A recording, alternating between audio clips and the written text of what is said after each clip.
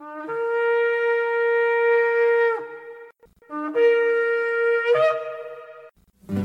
I've had enough of this world and its pleasures. I will arise and go forth to the house of my God.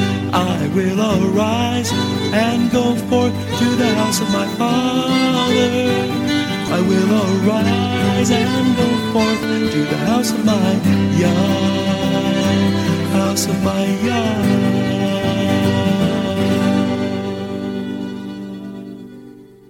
Shalom, and welcome to today's teaching on the Hebraic roots of Christianity, where we study first century Christianity and the faith that Jesus, whose Hebrew name is Yeshua, which means salvation, taught his disciples. And now, Hebraic roots teacher Eddie Chumney of Hebraic Heritage Ministries International. Shalom. I'm Eddie Chumney of Hebraic Heritage Ministries, and we welcome you to today's teaching on the subject, The Journey of the Bride. This is part 7 of the series.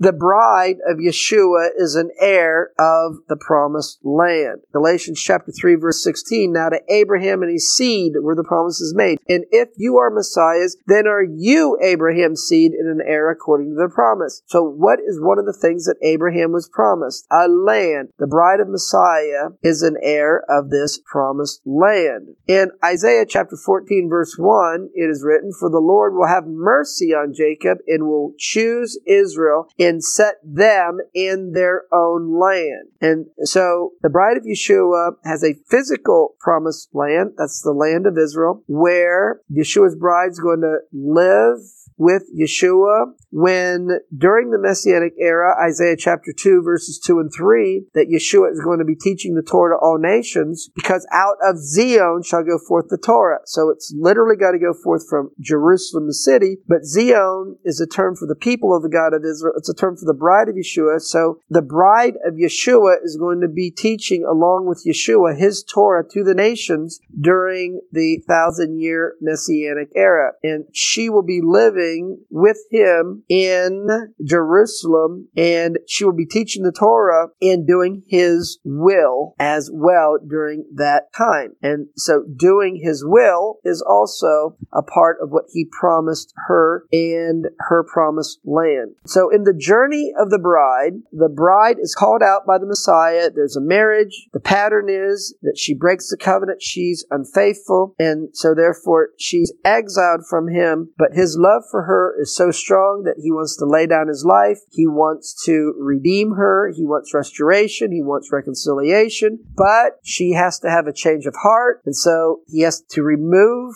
that stony heart, give her a heart of flesh, put his Torah and write it upon her heart, and give her the indwelling Holy Spirit and spiritual gifts so that she can be faithful and obedient to him. Then he can bring her to Mount Zion, where he's going to complete the second stage of the marriage and marry her, rule and reign with her, and spend forever with her, ultimately in the New Jerusalem. So Jeremiah chapter 3 verse 14, turn, O backsliding children, says the Lord, I am married unto you. I will take you, one of a city or two of a family, I will bring you to Zion. I'm married to you, I will bring you to Zion. The marriage takes place in Mount Zion. Jeremiah chapter 3 verse 18, in those days the house of Judah will walk with the house of Israel, and they will come together out of the land of the north, of the land that I've given as an inheritance to the fathers. So the bride of Yeshua is called in the scriptures the house of Jacob. And in the history of the literal house of Jacob, following what happened at Mount Sinai, when they went into the land of Israel, when they were under the rulership of King David and King Solomon, following the days of King Solomon, the house of Jacob was split in the northern kingdom and southern kingdom. And then ultimately the promise in the Torah and the prophets is at the end of days there be a gathering, uniting of the 12 tribes of Israel. So the return of northern kingdom and southern kingdom from exile, when they return to the land of Israel and are united in the land of Israel, the end of the exile and the uniting of northern kingdom and southern kingdom in the land of Israel is likened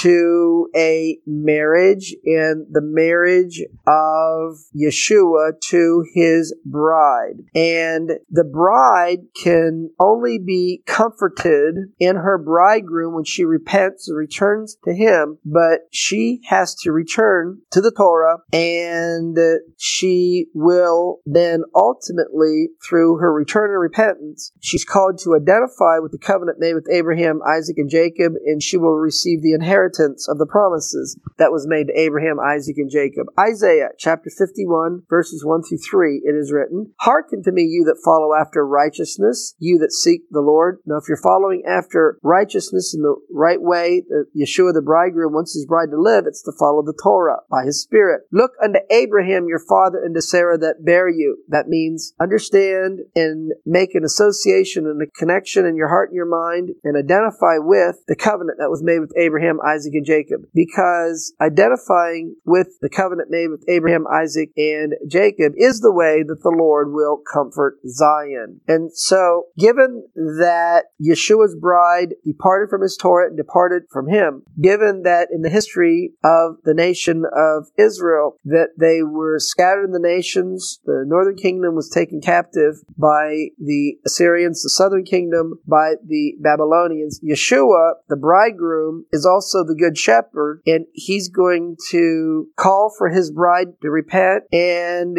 he's going to gather the exiles of Israel. Jeremiah chapter 31, verse 10. "Hear the word of the Lord, O you nations, and declare it in the isles afar off, and say, He that scattered Israel will gather him and keep him as a shepherd does his flock." So the one that scattered Israel is also going to be the one that gathers Israel. And the one that gathers Israel is going to do so as a shepherd. Yeshua is the good shepherd. He's the one that's gathering Israel. He's the one that's calling his bride back to him, calling her to repent. That means he also scattered her, and the one that scattered her entered into marriage relationship with her at Mount Sinai in giving her his Torah. So the comfort of Zion is the end of her exile, or the end of her separation from her bridegroom. Jeremiah chapter 31, verse 12 and verse 13. "Therefore they will come and sing in the height of Zion." So her restoration and her return and the joy of it is going to be associated with singing and dancing and celebration. And she is going to be comforted from her sorrows, from departing from him, departing from his Torah, and serving other husbands, serving other gods. Jeremiah chapter 31, verse 13. "Then will the virgin rejoice in the dance, both young men and old together. I will turn their mourning, which came about from exile and breaking the covenant, departing from the Torah, into joy." That's restoration. That's reconciliation. "And I will comfort them." The song of Zion, the song that the bride is going to sing, is the Lord's song, is singing the praises of her bridegroom for redeeming her. Psalm 137, verse 3. "For there," that is, by the rivers of Babylon, Psalm 137, verse 1, "those that carried us away captive required of us a song, and they that wasted us, or took us into captivity, required of us mirth, saying, Sing us one of the songs of Zion." And the reply is in Psalm 137, verse 4, How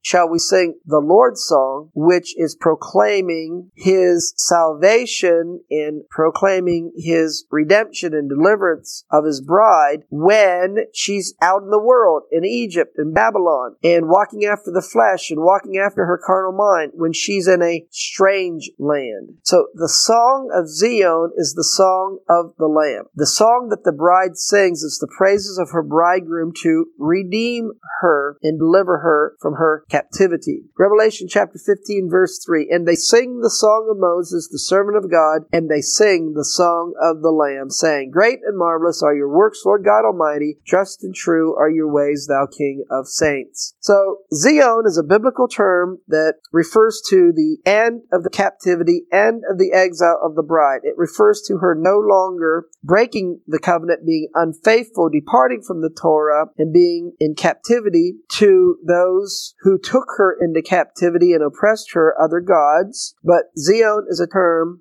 for the ending of the exile and captivity and a return back to her bridegroom. Psalm 147, 27 verse 2, the Lord builds up Jerusalem. He gathers together the outcasts of Israel. And so the building up of Jerusalem is the same as the building up of Zion. And the building up of Jerusalem, gathering the outcasts of Israel, is Isaiah chapter 11 verse 12. And he will set a banner for the nations. He will assemble the outcasts of Israel and gather together the dispersed of Judah from the four corners of the earth. Yeshua is going to return when he gathers the exiles of Zion from the nations of the world where she's been scattered. Yeshua is going to return when he ends the exile and the captivity of his bride, and when she fully returns to him. Psalm 102 verse 13, you will arise and you will have mercy on Zion, for the time to favor her, the set time has come. So there's going to be a time when Yeshua is going to favor his bride and be jealous for her and zealous for her and for her well-being, and endeavor to deliver her from her enemies and to redeem her unto himself, where they are going to complete the second stage of the marriage at Mount Zion. Psalm 102 verse 16, when the Lord will build up Zion, he will appear in his glory. So Rebbe Schneerson explains in the book In the Garden of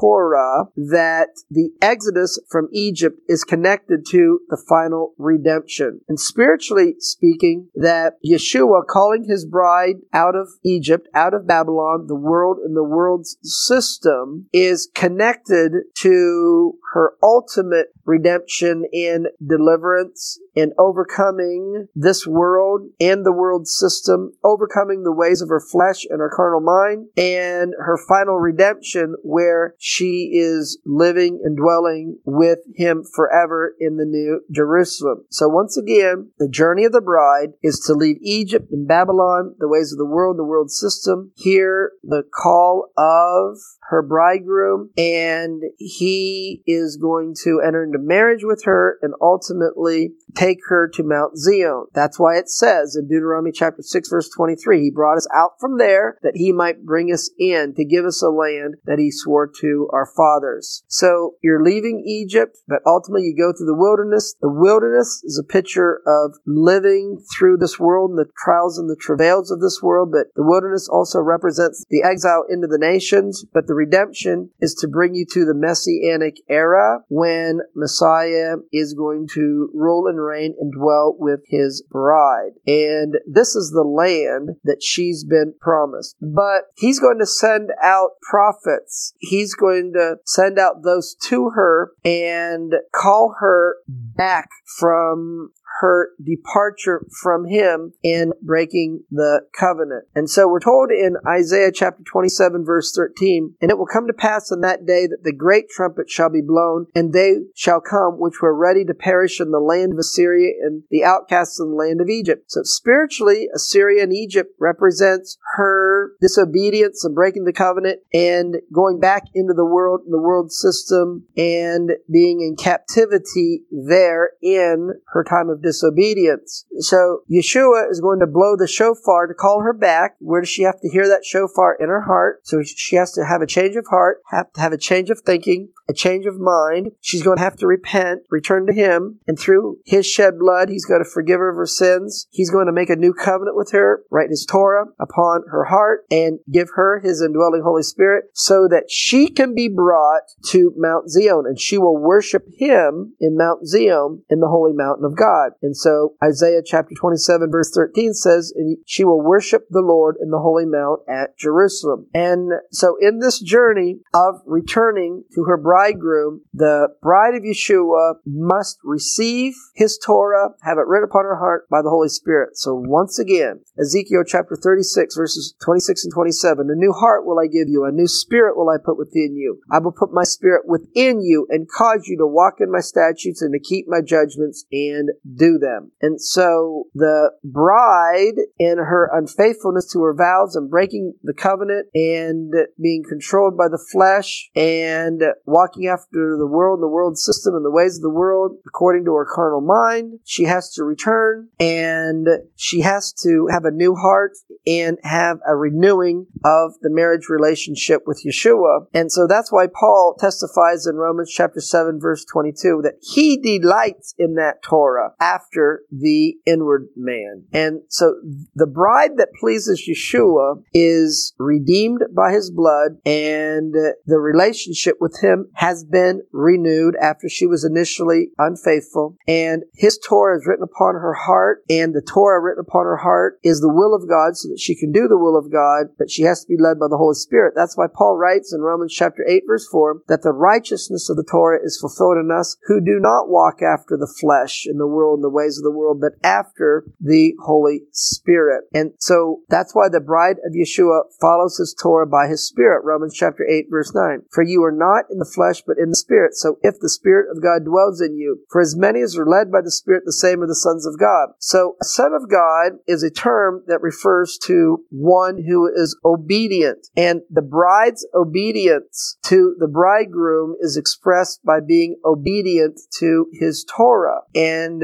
so therefore he's going to bring her to Mount Zion, which initially the Messianic era and Yeshua ruling and reigning and setting up his Messianic kingdom, where he teaches the Torah to all nations from Jerusalem, is bringing his bride to her end destination to Mount Zion. We're told in Isaiah chapter 2 verse 3, for out of Zion shall go forth the Torah and the word of the Lord from Jerusalem. So since Zion is a term for the people of the God of Israel, Isaiah chapter 51 verse 16, Zion is a term for the bride of Yeshua, and in the marriage relationship between Yeshua and his bride, he gives her his Torah and wants his Torah to be written upon her heart. Once she receives that Torah and is led by the Holy Spirit, then she's to teach his Torah to the nations. And so out of Zion, out of the bride of Yeshua, during the Messianic era, will go forth the Torah and the word of the Lord from Jerusalem. But ultimately, the bride of Yeshua is going to rule and reign forever with Yeshua when the 1,000 years are over and the time of the new heavens and the new earth.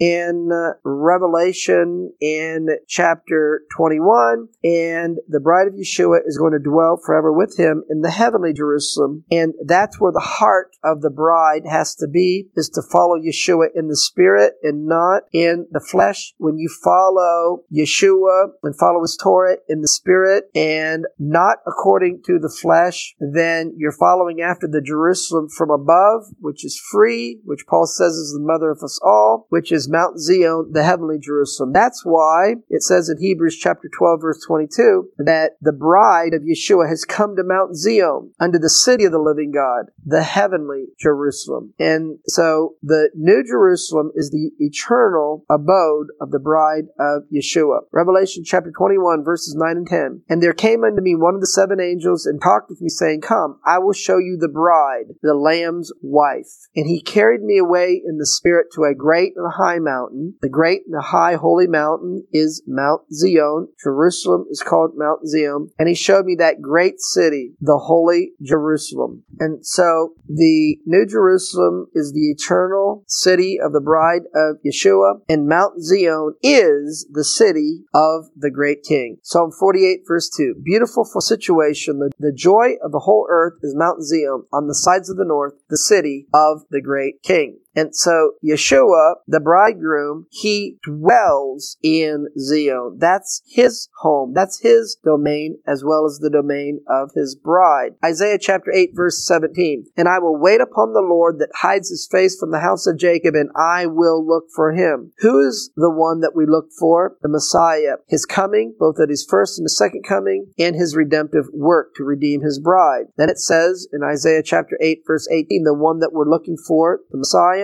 it says, I and the children of Israel, whom the Lord has given me, are for signs and for wonders in Israel, from the Lord of hosts, who dwells in Mount Zion. And so, what then ultimately does biblical Zion look like? It's the oneness, or the unification of the people of the God of Israel. Zion is his people, Isaiah chapter 51, verse 16, who is married to her bridegroom, that's Yeshua, and she has made Yeshua not only her husband, but Savior and Lord of her life, and she desires and endeavors to follow His Torah, but in order for her to follow His Torah in the way that's pleasing to Him, that she needs His Spirit to do so, and she will inherit the promises that He has made to her in being her bride, and she will inherit her promised land, which is the fulfillment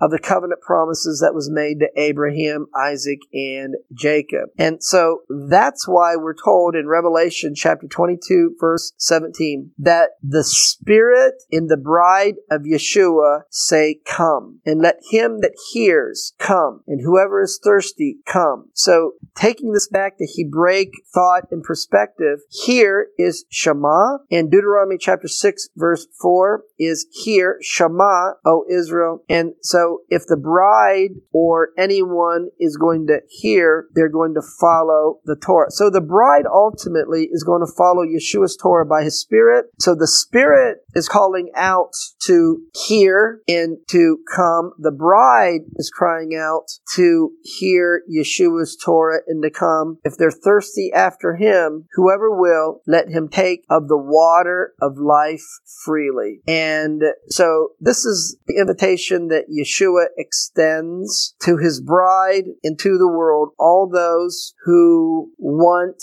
to live forever with Him and be His bride. Revelation 22 verse 17, the Spirit and the bride say, "Come." And that's why we're looking forward to that day and that time. And that's why we cry out these words from Revelation 22, "Even so, come, Lord Yeshua." So this is going to conclude our teaching on the journey of the bride. And in this teaching, we saw that the reason that Yeshua created the heavens and the earth is that He longed and desired to have a bride that would follow His Torah, that He could show His love unto. But He wanted a bride who would love Him freely in return, and loved Him and loved His Torah and wanted to seek and to do His will. And we see in Yeshua reaching out to have this bride that ultimately that relationship is going to be a marriage relationship, which is a covenant relationship. But in making that relationship, she then becomes unfaithful to Him, breaks the covenant, departs from His Torah, but His love for her is so strong and so great that He does not want to see a broken relationship. He wants to see a restoration of the relationship. He wants to see reconciliation. He wants to see her have a change of heart. And so that change of heart comes about through repentance, that if she would repent and show a humble heart, that He promised to redeem her by His shed blood, that He would lay down His life for her, and He would renew the relationship and make it better than what it was even in the beginning. And that better relationship comes with her change of heart, with her having heart surgery, and He then is going to write His Torah upon His heart and give her His Spirit and the gifts of the Spirit so that she can be a faithful bride unto Him to do His will, and she would dedicate herself to Him, to His kingdom, and to bear fruit for His kingdom, and to teach His ways to others. So I pray that this teaching on the journey of the bride has been a blessing to you, and it has encouraged you to desire to be Yeshua's bride and live forever with Him in the New Jerusalem. Shalom in Yeshua the Messiah. Amen. Well, that's going to conclude part 7 of the series on the subject, the journey of the bride. Shalom in Yeshua the Messiah. Amen. Thank you, Eddie. This is Stephen Morgan, and all of us here at Hebraic Heritage Ministries pray that you have enjoyed today's teaching. If you've been blessed, will you help us to share this message with others? Hebraic Heritage Ministries is supported by your generous financial gifts. In order to help you in your studies and to help us share this message with others, we are offering today the DVD Yeshua the Lawgiver for free for a love gift of any amount to the ministry. Hebraic Heritage Ministries also offers a monthly discipleship program. If you are interested in starting a fellowship group in your area, let us know. We would like to help you. Please contact us for more details. Our website is Hebroots.org. That's Hebroots.org. We would like to hear from you. Please send us an email. Finally, in order to take advantage of today's free offer, please mention this product offer and please mail your love gift to Hebraic Heritage Ministries, P.O. Box 81, Strasburg, that's Strasburg, Ohio 44680. Until next time, may Yeshua richly bless you.